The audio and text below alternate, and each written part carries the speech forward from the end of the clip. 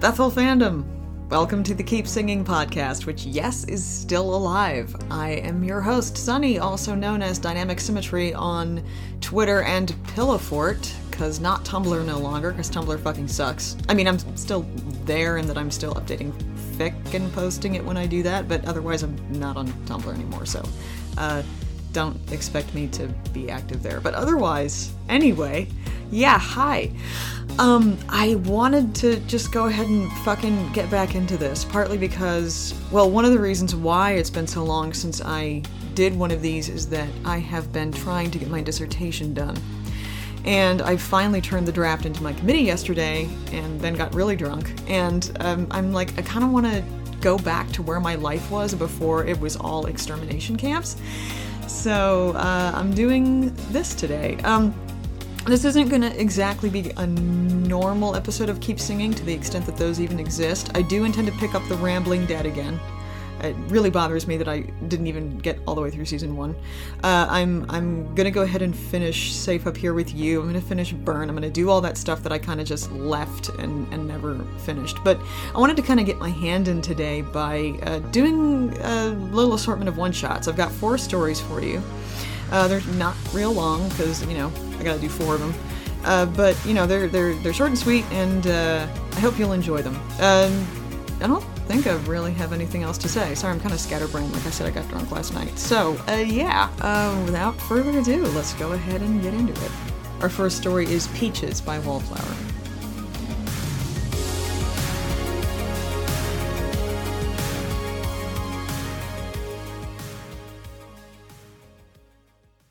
Daryl wasn't sure when it was he'd made the mental note that Beth loves tin peaches, but he had, squirreling it away in the back of his mind with other important facts like don't wipe your ass with poison oak. From that moment on, he was on the lookout. His eyes subconsciously zoned in on tins, and he checked every label, even detouring down the canned goods aisle when they were out on a run for something else. Just in case. Finally, he lucked out while searching a house in a town they hadn't been through before. In the untouched kitchen, he found his bounty hidden at the back of a cupboard and decided that the particular can was destined for Beth Green. He let Maggie and Glenn pack up the rest of the food into the car as he forcefully squeezed the tin into his inside pocket, close to his chest, and got on his bike. They were combing further out looking for survivors, weapons, meds, not food.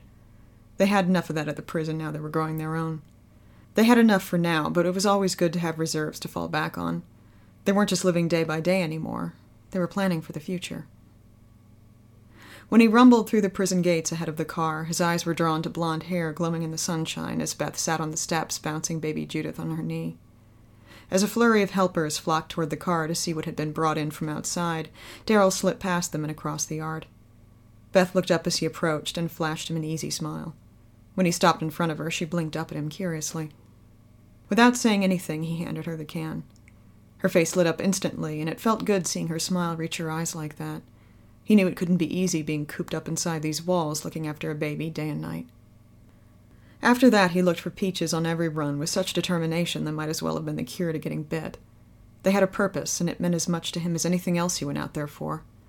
Maybe more. The next time he walked up to her in the yard and pulled something from his pack, she smiled before she even set eyes on the tin. That same smile that made her eyes sparkle in a way that caused his heart to beat a little faster. She'd gushed a thank you, and he'd scurried off as he felt his cheeks grow warm at the intensity of the gratitude in her soft voice. He hadn't done anything deserving of that. It wasn't anything special, not really. Just a can of peaches. He's out on a hunt when he stumbles across a little cabin in the woods. The place is trashed, blood-covered furniture scattered everywhere. There's only one walker hidden away in the back room, and it's hanging from a noose. Beneath the swinging dead, there's a backpack, as though he'd been thinking about moving on and thought better of it. Wrong call.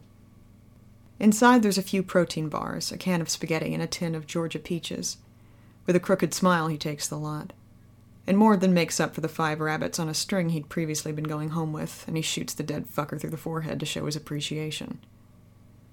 When Daryl gets back to the prison, the sun is sinking low in an amber sky, and Beth is sitting on the prison steps, without Judith this time. Her hair is glowing rose gold in the last light of the dying day. The yard is deserted, the others gathering for dinner by the wisp of smoke trailing up from the back of the prison and the lingering smell of stew in the air. He wonders why she's out here on her own for a moment until she looks up and smiles at him. "Hey," he grunts as he comes to stand in front of her. "Hey, looks like you got a good haul," she says, nodding to the string of rabbits. Daryl's mouth slides up, reaching inside his pack for the real prize of today, the only one he really cares about. Her gaze drops to his outstretched hand, and a grin breaks out across her face. Her eyes flick back up to him, and he jerks the tin at her, feeling his chest tighten under the gratitude in her eyes. She reaches out and takes the can, her soft fingers brushing his rough knuckles for the briefest moment. He's turning to go when she calls his name, stopping him in his tracks. Slowly, he swings his gaze back to where she's now standing. "You want to share it?" she asks, holding the can out between them. He sees the can in the periphery of his vision because he can't tear his eyes away from her hypnotic cornflower blue gaze. He nods helplessly because he doesn't think he can deny her anything when she's looking at him like that, eager, expectant, enthused by his presence alone. She beams at him in response, perching on the steps and scooting to the side to make room for him. Untying the rabbits from his belt, he slings them over the railing before cautiously lowering himself down beside her. His hip is pressing against the side of the steps as he tries to leave a little distance between them, but it's a tight fit and there's barely an inch in the middle of their denim-covered thighs. Beth digs out the ring pull with her nail and peels the lid off, bending it back until it snaps off. She carefully plucks a slice of fruit from the can with her thumb and forefinger before passing it over to Daryl. He takes it, reaching in and grabbing a piece with his thick fingers. Beth smiles around the fruit in her mouth as she watches him throw the wedge down his throat without swallowing and pass the can back to her. They stopped using utensils out on the road, and it's a habit that's stuck. He feels a great surge of affection when he sees her eating like this, a girl with her upbringing and carefully honed manners eating out of a can the same as him. Not exactly the same as him, though. There's something dainty about the way she pinches the fruit between her fingers and brings it to her mouth, as though it was something worth savoring and not just tinned fruit. She passes the can back, and he drags another piece up the rib side with his fingers before tossing it in his mouth. He can feel juice running down his chin as he watches her lick the same syrup from her lips. In silence, they carry on like that, passing the can back and forth between them until he's fishing the final slither from the bottom. "Drink up," Daryl says, passing her the can of juice with an expectant look as he sucks his fingers and then licks his palm clean. "It's my favorite part," she smiles, taking the can and looking down at the amber liquid. "I know," he murmurs, watching the apples of her cheeks grow full as her smile widens. Her eyes fly up to his and cause his breath to catch in his chest. "How'd you know that?" she asks, smooth forehead creasing as she knits her eyebrows together in confusion. Daryl runs his tongue along his bottom lip, savoring the last of the juice. "Remember you saying? Out on the road," he offers, ducking his head and scuffing his feet on the edge of the concrete step. That was months ago," Beth says, sounding odd as she blinks up at him with her impossibly huge blue eyes. Daryl shrugs, looking up at her through his hair and just barely meeting her gaze. "I can't believe you remembered that," Beth says quietly, wrapping her slim fingers around the can of juice as though it were something incredibly precious. "Why wouldn't I?" he asks, watching her fingers knit together around the can. "I always thought I annoyed you," Beth says, her mouth pulling to the side. "Just another helpless kid that needs protecting." Daryl frowns at her curled fingers and then lifts his gaze to meet hers. "Ain't helpless. You sure as hell ain't a kid," he says. Beth's eyes flare, becoming penetrating as they bore back into his. He wants to look away from the intensity of it, but somehow finds he can't. "No?" she asks, tilting her head to the side like a bird. "Fuck no," he huffs, shaking his head at the audacity of her statement. Beth giggles, and Daryl feels the corner of his mouth twitch at the sound. "Good, because I really wouldn't want you to think that," she says. Daryl frowns in confusion, and his mouth opens around a question that doesn't pass his lips. Beth tips her head back and pours the juice down her throat, a little trickle escaping the corner of her mouth. Daryl watches her tongue flick out to catch the stray drops, and then she's springing to her feet. He tilts his head to look up at her, the empty can clutched tightly in her hands. "Thank you, Daryl," she says, with enough sincerity to make his heart race. "Ain't nothing," he grates out. Beth blinks down at him slowly, tilting her head to the side again, persistent gaze locked on his. "It's something," she says softly, eyes sparkling with the smile that's curling her mouth. That, in this moment, is just for him alone.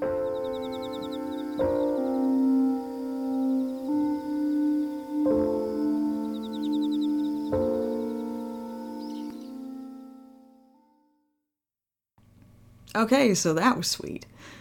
Yeah, the others aren't going to be that sweet. Sorry, we're not that blessed in this fandom in terms of how happy the ship is. But none of the others are like super sad, I think, and all of them I feel like are kind of in keeping with the theme, which is kind of cool. So the next one we're doing is Maybe Everything That Dies Someday Comes Back by Left My Wings at Home. He's gone beyond the capacity to feel anything. He simply exists because the only other option is to not. And he can't do that. He won't do that. So when she comes in with a group that Aaron found, he doesn't notice her at first, purposefully looks away from the flash of blonde just like he has thousands of other times after the thousands of times he did looked and never found her blue eyes, her smile, her infinite faith. She was gone, like the rest, and he knew it was no use believing in anything good anymore. Aaron ushers the group in through the gates, all the while explaining the rules in a way that makes most people want to follow them, as if giving up their weapons sounds like a fine idea. They do hand them over, a couple of guns, an axe, 2 Bowie knives. He sees the blonde hair again surrounded by the group. Looking away, he shoulders his bow and nods at Aaron. Where they come from? He asks the scout. Georgia, Atlanta. The name is an echo and it rolls through him like a wave of nausea, bitter in the back of his throat. We were at a hospital there. Grady, you might have... An older man with glasses held together with silver tape, a backpack dangling from his arms, wants to explain, plead his case, their case, this little ragtag group of survivors. But the blonde hair is morphed into a ponytail with a little braid. And to his horror, that blonde ponytail is moving, turning. You see a blonde girl? The face he unconsciously searched for, never imagining he'd ever find, because that face, that girl, is dead. So how is it that she's standing right in front of him, staring at him with those big blue eyes? What changed your mind? Daryl? It's like being kicked in the balls, a sharp, screaming pain that takes all the air from his lungs and makes him want to curl up around the part of him that aches, a dull thumping that matches the beat of his heart. But that's not how leaders react to situations like this, and that's what they expect him to be now. A leader. He's not a leader, never was, never wanted to be. He's nobody, nothing, a redneck asshole who's lost everyone. Daryl, it's Beth. She looks a little scared. He can see her hand tremble as she brushes her hair back. Like maybe he's forgotten her. No, it's you, girl. Does he? Does he really, in fact, know it's her? It's all he manages to voice, but it's not all he wants to say. Did you think I could ever forget you? I carried you on my back, in my arms, in my fucking heart that broke and broke. And now it's breaking again because this has to be some sick joke. He's having a nightmare, a hallucination. He's finally lost his goddamn mind. He'll wake up in a tangle of sweaty sheets and... She's alive, and she's closed the space between them and somehow managed to slip her arms inside his leather jacket, and she's holding on, and her shoulders are shaking, she's crying, and he's standing here like a complete fucking idiot because he can't move, can't even manage to pat her on the back, touch her hair, something, anything. But he can't. The absolutely amazing thing is she doesn't seem to care at all. Or maybe she doesn't notice. She eventually takes his hand and they walk, and she must be leading even though he's supposed to be the leader, and they end up on the porch of the big house. Barrington Manor, or mansion, some fancy name that no longer matters. It's big and it's a house. She's looking at him. She isn't smiling, she's just looking. So he lets himself look too. She's changed. But haven't they all? Isn't that what this world does to a person now? Takes you apart and puts you back together like a broken doll. Her hair is clean. He noticed that because it's shining even in the fading light. Her clothes, too, they're in fairly good shape, as were the rest of her little groups. They're worn and patched in places, but not covered in walker guts or blood from a gunshot wound he would have taken himself, given the chance. The scars, they line her face. 2 small, delicate lines that look like they were drawn by a child with a pink marker. And 1 round, raised spot on her forehead. His fingers instinctively search out the burn mark on his hand, round and raised almost, but not quite the same. Shaking his head, bringing himself back, he meets her eyes. This is where you're all at? Tentative and hopeful. All. No, not all. Rubbing his face and letting himself just feel it, like Carol says he should, he shakes his head. He's going to have to tell her before they can go any further. It can't be any other way. Well, go on, boys. Spit it out. Not everybody made it, Beth. All the people you loved. He doesn't have nice words to use, and it's not like he can break this to her gently. Not this. She survived. She made it. And everyone else? But she's a smart girl, and she's already got it figured out before he starts naming off names. Oh. The easy ones come first, the people she cared about, because Beth cares about everyone, but not the ones she loves. Not them, not yet. She says their names one by one, never taking her eyes off of him. Tyrese and Sasha, Lizzie, Mika, a few of the others who came from Woodbury that just got out of the prison when they did, but he never saw again. Names he doesn't even remember.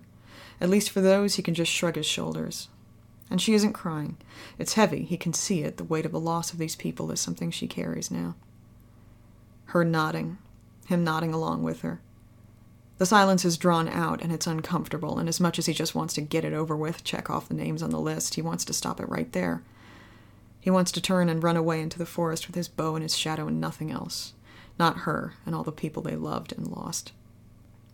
But she's back. She's alive, and she's back, and he's not alone. Clearing his throat, he starts in again.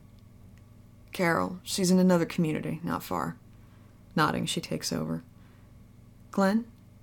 When he shakes his head, he hears the intake of breath, a soft little gasp that gives him the chills. Carl? This time he hears her whisper, no, and he feels it in his own chest, the way a heart can break and still go on beating. Judith? He can nod. Thank God he can nod, and he does so forcefully, the hair on his forehead covering his eyes. She's here, probably inside. We got another baby. Maggie? And there it is again, that little spark of hope, that unwavering faith this girl has carried with her like a flame he once followed just to find his way. Now he's going to put it out. No, she... and the baby. No. Living through it, losing his people. It destroyed him. This, telling her, it's a different kind of hell. It's like losing all of them again and watching it destroy her. She's strong, so incredibly strong, but everyone has a breaking point, don't they? Her tears spill over onto her cheeks, and it's devastating, but he can't help but think and feel guilty for the thought that at that moment she's beautiful. Because she's alive and she's standing here in front of him, crying real tears, and he's not alone. He's fucked up in so many ways, but he doesn't want to be alone, and he doesn't want to hurt her. He's all she has left, and he owes this to her. Beth, come here. She's shaking her head, because of course they aren't done yet. Michonne. Daryl shakes his head again, and Beth shudders and reaches for the hand he's still holding out to her. Rick? There it is. The last one. And he doesn't have to say or do anything. She moves in close, and he can hear it now, her crying. It's not just tears anymore. And it's not just her. He's cried for them, every single one, mourned for them, still does. But this, Beth is here, and they're wrapped up in each other, and he's not alone. He doesn't have to do this on his own anymore. For as many people as he has around him, good people, people he considers family, they don't know what he's lost, not completely. But she does. When she came back, how, all the details that seem like a motherfucking fairy tale will come in time. Right now she's holding him up, as small as she is. She's holding him up and stroking his hair and whispering things he can't make out, but it doesn't matter. And yet it does. I told you. You were going to be the last man standing. I told you, but I didn't. Not like this. Never like this. Her voice is a whisper. Like the breeze, it sometimes eddies through the leaves in the trees. It's not in one place. It's everywhere. Ain't the last one. No more, girl.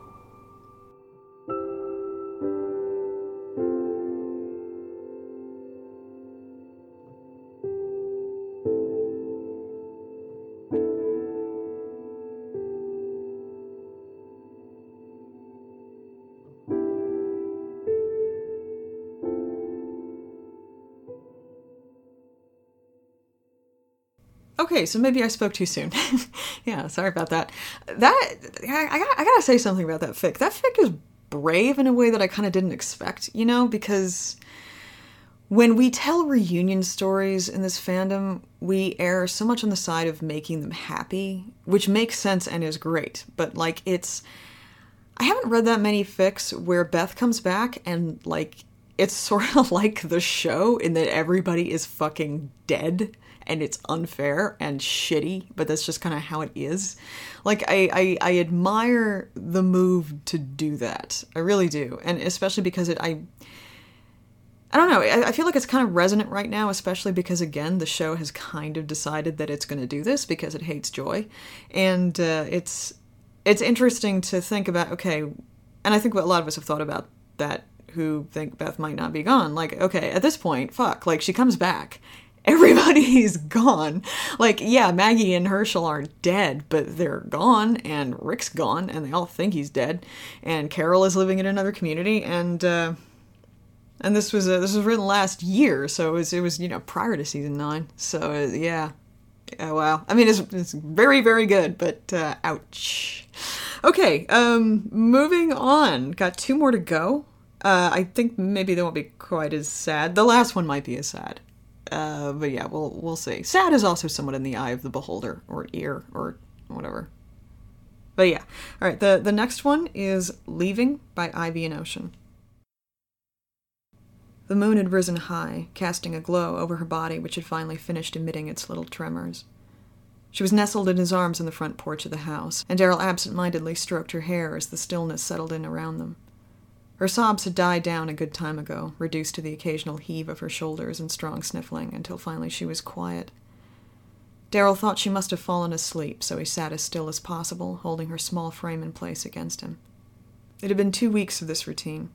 Since Beth had found her way to the ASZ and her family, she'd been plagued with nightmares. Each night she'd ended up on the porch of Maggie and Glenn's, crying and looking up at the moon, and each night Darrell found himself listening intently for the sounds of her. He would slip out of the house he stayed at with Rick and ease himself quietly up onto the porch steps. She'd look up at him and cry harder, and he'd take her into his arms wordlessly.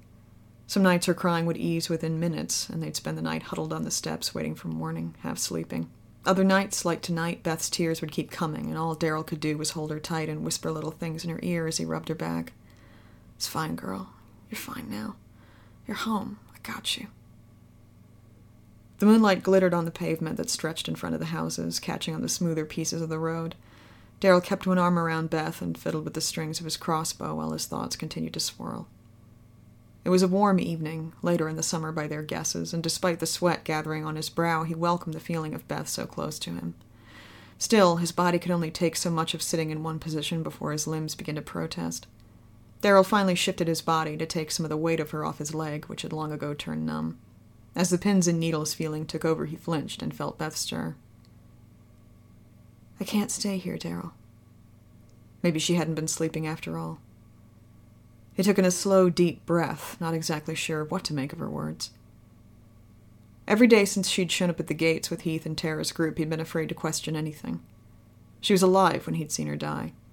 Death before the turn was one of the few black and white things in life. Either you were or you weren't. He himself had laid her body in that trunk and let his family pull him away from her because she had died. She was dead. Was any of this real, he wondered, or had his grief finally sent him spinning over that edge? As it turned out, this girl defied that certainty. She'd only been a little bit dead, and then she was very much alive. After a few days, and long nights of holding her, he finally let it sink in that she had indeed come back to him. He didn't try to speak to her or ask anything of her, didn't even interact with her outside of their nightly ritual. The others took care of that. He knew she'd been to see Denise, that Maggie and Rick had taken their time getting the full story out of her over the course of several days. She didn't cry around anyone else, at least not according to what Rick had told him. "It's a goddamn miracle, and I don't know how... Fuck, Darrell, I don't know how she made it through what she did. She doesn't cry, she's telling us these things, and she doesn't break. Maggie's been worried about that, but I figure maybe it's just her way now." Rick paused. "After everything." Rick had proceeded to try and fill Darrell in on what they managed to glean from a stoic Beth. Some parts he tuned out, other times he'd put his hands up and walked away. There were some things he couldn't handle hearing, knowing he'd never be able to take away whatever had happened. He hadn't been there. Not the first time when he'd run all night and she was just gone. Not the second time either. He'd come so close to being there, his body in the hallway, his gun in his hand, but again it hadn't been enough. Maybe I could have done something. Daryl? She pulled herself up slowly from where she'd been curled in a little ball against his thigh, bringing him out of his thoughts. He slid his hand up her back in response until it rested on her shoulder, thumb absent-mindedly stroking her neck. Bruises were gone now, but somehow he could still see them. She met his gaze then. Daryl, I can't stay. I know. He paused, steeling his nerves. I gotta leave tonight, though, Beth. Hell, I ain't really gotta leave at all. Daryl slid his hand over hers, where they were curled together in her lap, his left hand still anchoring her, bits of her blonde hair tangled in his fingers, and he continued to rub her shoulder softly. I know they told you... I know you know about... Daryl gripped her thin hands in his larger one. Don't matter, girl, his voice stern as he looked directly into her eyes. She needed to know that whatever happened didn't change how he saw her. It does matter, though. That's the thing. I'm not like how I was, her voice cracked, a sob forming in her throat. Daryl gathered her against his chest and held her tight. How he could feel her small frame begin to shake again, her tears already soaking his shirt. Hey, shh, it's okay. Whispering more comforting things, anything he could think of to ease a bit of her sadness, all the while knowing full well it was going to take more than just kindness and a back rub. He thought for a while, then in a low voice spoke again. While back, I was out hunting, way out between here and Hilltop. Came across this little house, well, more of a shack, really. Beth lifted her head from his chest, rubbing the tears from her eyes with the backs of her hands. Daryl continued, got caught out here when a smaller herd came through. I was on my own, just praying for a good place to hide in for a bit. There it was. He reached out and tucked her hair behind her ear, stopping to smooth the tear tracks from her cheeks with his thumb. Her breathing hitched, but she didn't seem to be crying anymore, so he kept on. Didn't even have time to really sweep the place, just opened the door and hoped like hell I wouldn't find anyone or anything worse than all them walkers.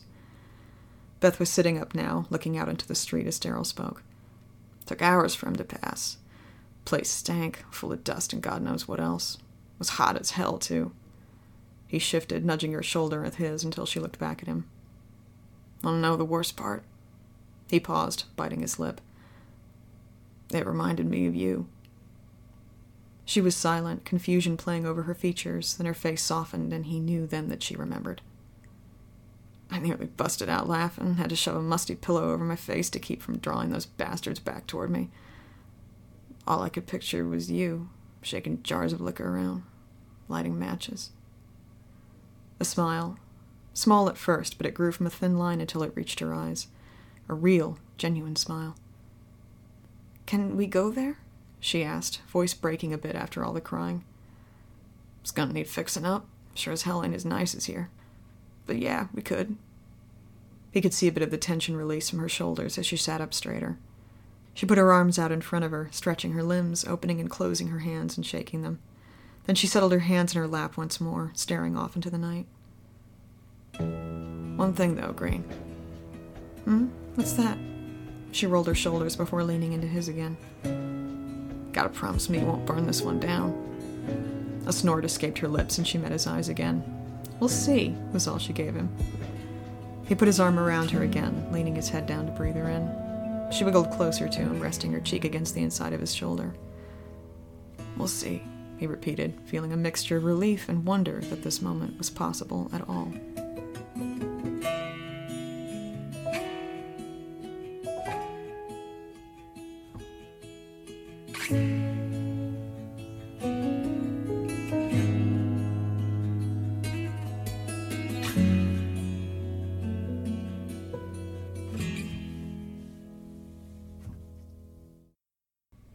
Okay, so that one is actually part of a series, although it's technically a one-shot. The series is called Scenes at the End of the World.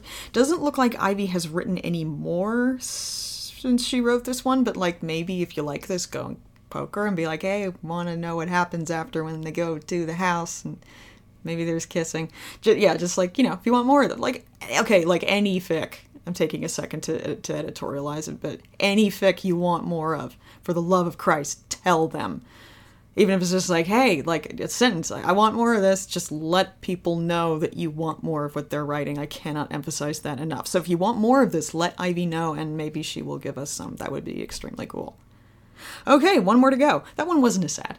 I was correct. that one didn't end up being as sad.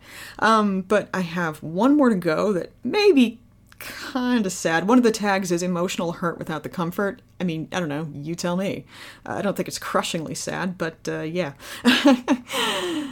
Yeah, I'm sorry I'm not being very upbeat, but I love these fics. I don't know, they're great. So the last fic that we're going to do is The Ocean in Your Head is So Deep and Dark, and it is by CC5.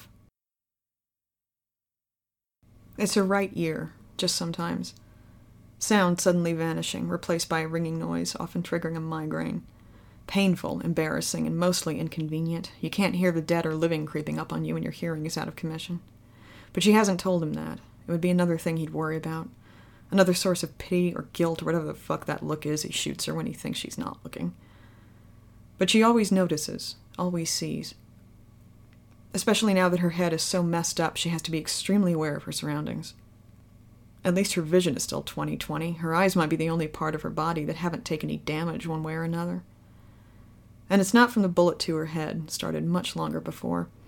Slowly, gradually, maybe some damage from a gun being fired too close to her ear. It doesn't matter. It is how it is, and how it is not exactly ideal. But neither is a bullet to the head, she muses. Thankfully, it is only one ear, and she's not worried about going deaf, that the thought of living without sound has tormented her in her sleep many times. The absence of music, of voices, and eventually of all those memories connected to sound. The dangers aside, it would further torment her in this bland, dangerous world. Lonely, isolated. Not that she isn't that already. Daryl is snoring ever so slightly, but that only happens when he falls asleep lying on his back, which he rarely does. It amuses her, and a smile creeps up on her face, unbidden. She watches him in the pale light of the moon, grunting in his sleep as he turns onto his side, and his face is once more hidden from her. They aren't what they used to be, and she never dared to define exactly what that was to begin with. She keeps him at more than arm's length, and will for the unforeseeable future. The feeling of guilt creeps up and settles between her shoulder blades like a heavy weight. She unfolds her legs, stretches them as quietly as she can. Yes, he's asleep, but he's also a light sleeper, and she promised to take watch. It's a quiet night, as they mostly are. No sound of walkers or many animals she can make out through the closed window, with the exception of a noisy owl every now and then. A safe place to sleep, but sleeping in shifts nonetheless. Her whole body is sore and heavy with exertion, but she'll push on, push through. The sounds he makes, or doesn't make, she always liked. Almost soundlessly stepping over the forest floor when tracking. Always these mindful, soft steps when scavenging. Every movement of his body graceful in a way you wouldn't expect from a man like him. Rough around the edges, tough and oh so deadly when he must. She knows better, knows that his quietness isn't animosity, but that was quite a lesson to learn. He uses words sparingly and as careful as he uses his bolts. Not talkative, not skilled at small talk, but definitely a man of action, and she wonders if she could bear living without sound around him. Because their language has always been an unspoken one, based on little touches and looks and less in direct sentences. Well, she tried. Filled every silence with chatter until he literally told her to shut up, and now she cannot even remember how it used to be to have the energy to speak that much. She feels old, worn out. Which she won't admit to him, not ever, that Grady has aged her, has affected her body and mind in ways she's still trying to figure out when she isn't busy doing the opposite. She's trying to still figure out a lot. Why she's sitting in this lodge with Daryl on the way to some place he insists she should go. It's logical to reunite with a former group, but it's also useless. It's terribly ironic that she wants to be a vagabond, self-reliant and without ties, while Daryl wants to settle down and work toward a future. This role reversal should make her think, but she's too stubborn and angry. This anger, festering in her gut like an infection, is another thing she needs to figure out. Someday. Now she'll just sit here until the sun comes up to announce a fresh day, a clean slate, bright and full of possibilities that lead to the same results over and over again. Another day to fight for survival of body and mind. Another day to fight herself more than anything else.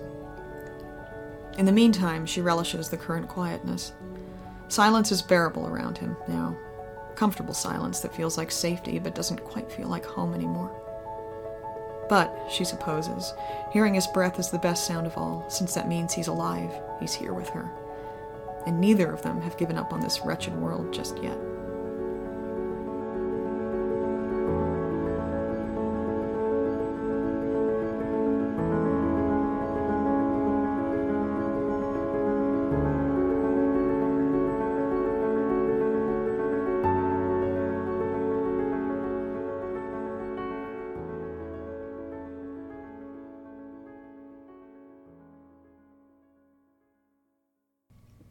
Okay, so I lied. I got all these together and I was like, you know what? I can't just leave it there. Like, I love that fic too. I love all of these fics, but it's too sad. It's too sad. I can't do it. So this is sort of like a hidden track, I guess. To finish this out, I'm actually going to toss in one of my own because it's happier. And I don't know. I really like this fic. So this is something that I actually wrote last summer for the whole Summer of Bethel thing that we did. The prompt was Sunset. This actually, I don't know, this ended up being arguably kind of a sequel to a piece of really emotional smut that I wrote about, like, a Christmas that they have together in the nursing home. You know, because, like, canon divergence, they stayed and nothing sucked and they were together forever and everything was great. So I wrote this as kind of like a...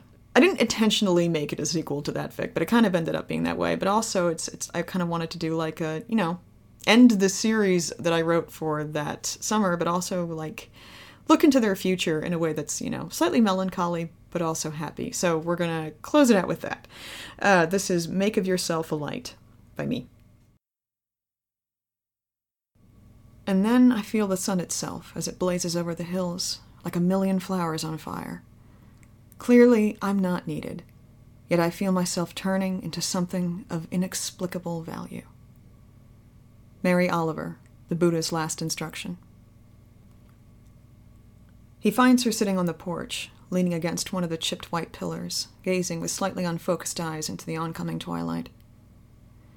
This part of the house has a western exposure, and the setting sun falls across her and gilds her pale cardigan, casts her hair and skin in bronze. The sky is an almost exact match for the color splashed across the trees all densely arranged on the outskirts of the cemetery, and when all the hues are warm, he looks past her at it and feels a faint chill. Autumn is settling in, coming ahead of winter to prepare the cold. That part is still a ways off, but it's approaching. They've been here for well over a year. And what a year it's been. He remains where he is for a moment or two, merely watching her, soaking in the sight of her like she's basking in the last of the sun. Her knees are drawn up, but her arms aren't wrapped around them the way they once would have been. It's difficult for her to do that now. Her belly is so large. He doesn't make a sound, but she must sense him anyway, because suddenly and smoothly she glances over her shoulder, the curve of her smile showing in profile. Her hair is gathered back from her face, but only loosely, and as always, much of it has slipped free. Somehow the gossamer-fine shadows of the strands on her face make her appear older and tired, and both of those in the loveliest possible way. They're both tired, and frequently. There's a lot of work to be done around here to keep it safe and make it a home. But it's a good kind of tired, the kind that generates deep and peaceful sleep and nearly always good dreams. Or it might just be her influence. It wouldn't shock him. She pats the step beside her, and he unhesitatingly obeys, creaking across the old wood to her and lowering himself down. Another brief moment, and he's lifting his arm to curl it around her shoulders, but she gets there first. She leans against his side, snuggles a little, and he turns to press a lingering kiss to the crown of her head. So easy to touch her now. Easiest thing in the world. Something stirs behind the tree line, startles a flock of starlings. In a great dark burst, they take to the air, wheeling and diving in a perfectly cohesive plume until they find a suitable replacement set of branches to roost in. It holds his attention even after they've landed, and he finds himself running over the group names for birds that he can recall. And he can recall a number sufficient to surprise him. God knows where he even learned them from, being no great student of natural history. Yet they're there on his mental shelf, ready for retrieval. A murder of crows, a parliament of rooks, a bevy of doves, a watch of nightingales, a host of sparrows, an unkindness of ravens, a trembling of finches, a shimmer of hummingbirds, a radiance of cardinals, an exaltation of larks. Starlings, a murmuration. She tilts her head up to his. Did he say it aloud? It's a good word. It feels good, unsaid on his tongue. But abruptly he feels self-conscious, unaccountably shy, which he seldom feels now with her, and he isn't sure how to explain to her the offbeat paths down which his mind was wandering. So he shrugs, and she, in her wisdom and kindness, doesn't prod further. You feeling all right? Not that he's worried. She would tell him if she didn't, but he likes to ask, to confirm. She hasn't let her pregnancy slow her down, does all the chores she used to, as if making up in advance for the extra load he'll have to shoulder after the baby comes. Which he'll be more than happy to do. Hell is looking forward to it. But Beth Green is Beth Green, and he'd never try to make her be anyone else. Even if he wanted to, he knows better. She nods, sighs, and lays a hand on her belly. She's kicking a lot today. Guess she's bored. She pauses and then twitches and exhales a laugh, reaches over and takes his free hand just as he's reaching, and guides it. There she goes. Feel. He feels, the soft, dull impact under his palm, unlike anything else he ever felt, before the tiny life inside her began to quicken. And as he does, his hand trembles and his chest hitches and his throat closes into a bittersweet knot. Sweet because what else could it be, but bitter because he has no illusions. This world is still dangerous and unfriendly to children, no matter how dearly they're loved. And although he thinks about it as little as possible, he hasn't forgotten what happened to Lori. But it's deeper than that. It's about that beautifully dying light. He rarely feels the 2 decades he has on her, but he's well aware of their presence. If they live, if they're spared, he'll be an aging man when his child is still young, and there's no way in hell he'll ever live long enough to meet a grandchild. He'll leave them both, sooner or later, and while he doesn't fear that day, he knows it's coming. Like the winter, distant, but inevitable. Herschel. He remembers Herschel. But what he has is now, and in that astonishing, wonderful present he has this. He feels their baby moving inside her, and he closes his eyes and breathes. She's strong, Beth whispers. He has no idea how she knows it's a girl, because the ways of a pregnant woman are mysterious to him, and more than a bit mystical. So he respects them, and he believes her without question. Yeah, he says, just as hushed, and he has nothing else to say. His daughter stills again, quiets. She's strong. He can already see her, a little girl with her mother's solemn, laughing eyes, and strong enough to live in this world, live beyond him. When he's gone, she'll be here. That's all he could ever ask for. That's more than he could ever have conceived in his wildest and strangest dreams that he would have. I love you, Beth murmurs. He answers her with his lips on hers, light and so careful, and rests his brow against hers. We should go inside. They do. And he's less careful with her in bed, because she neither needs nor wants him to be. But he's slow, her back pressed against his chest, and his arms around her as he pushes into her with steady, even thrusts, and he holds on to her so tight as she shudders and cries his name. Like singing. Their first night here, he dozed in a coffin while she sang to him, and it felt right. This feels right, too, dozing all tangled up in her as the night falls outside. She's asleep in minutes after she comes, but he lies awake and watches through the window as the stars emerge one by one. Someone might call this May-December, but that's not it. This is about sunrises and sunsets, he thinks, as he starts to drift. She's the flush at the crest of dawn, swelling into a bright, warm morning. He's fading, his colors deepening into the dark, but the colors themselves don't fade. Blackness is every color at once. Rich, abundant. That doesn't sound so bad. We are a day, is his last thought before he joins her, and he could never figure out how to tell her what that means. But she would already know.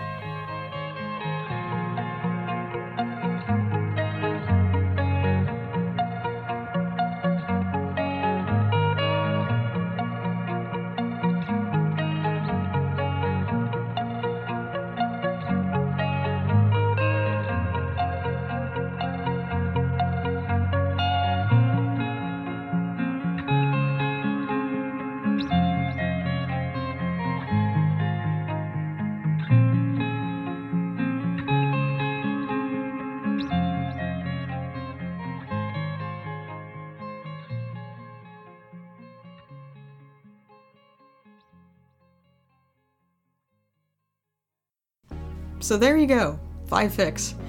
I'm actually kind of proud of myself. And I did that, let me check. I did that in about an hour. I'm very proud of myself. Okay, so I'm going to edit this and I'm going to get it posted. I have no idea how long it's going to take me to do that, but I'll try and have it up in the next day or so. Yeah, we're back. Kind of. I don't know when I'm going to update this again, but I will try to have it not be too long. I am defending my dissertation on May 8th. So after that, one way or the other, my life will be different. And hopefully that means I can jump back into doing some stuff that I used to do and haven't been able to do as much of as I would prefer. In the meantime, thank you so much for listening. I appreciate so much those of you who are here after all of this fucking time. I appreciate those of you who are coming to this for the first time, maybe. Welcome. I hope you listened to some of the back episodes, because there's a lot of shit in there that I'm real proud of, and a lot of great fic by some absolutely fantastic people. And yes, yeah, we're still here, aren't we? All of us. That's really something. Okay, I'm here. I'll hopefully be back. I'll hopefully talk to you soon. Bye.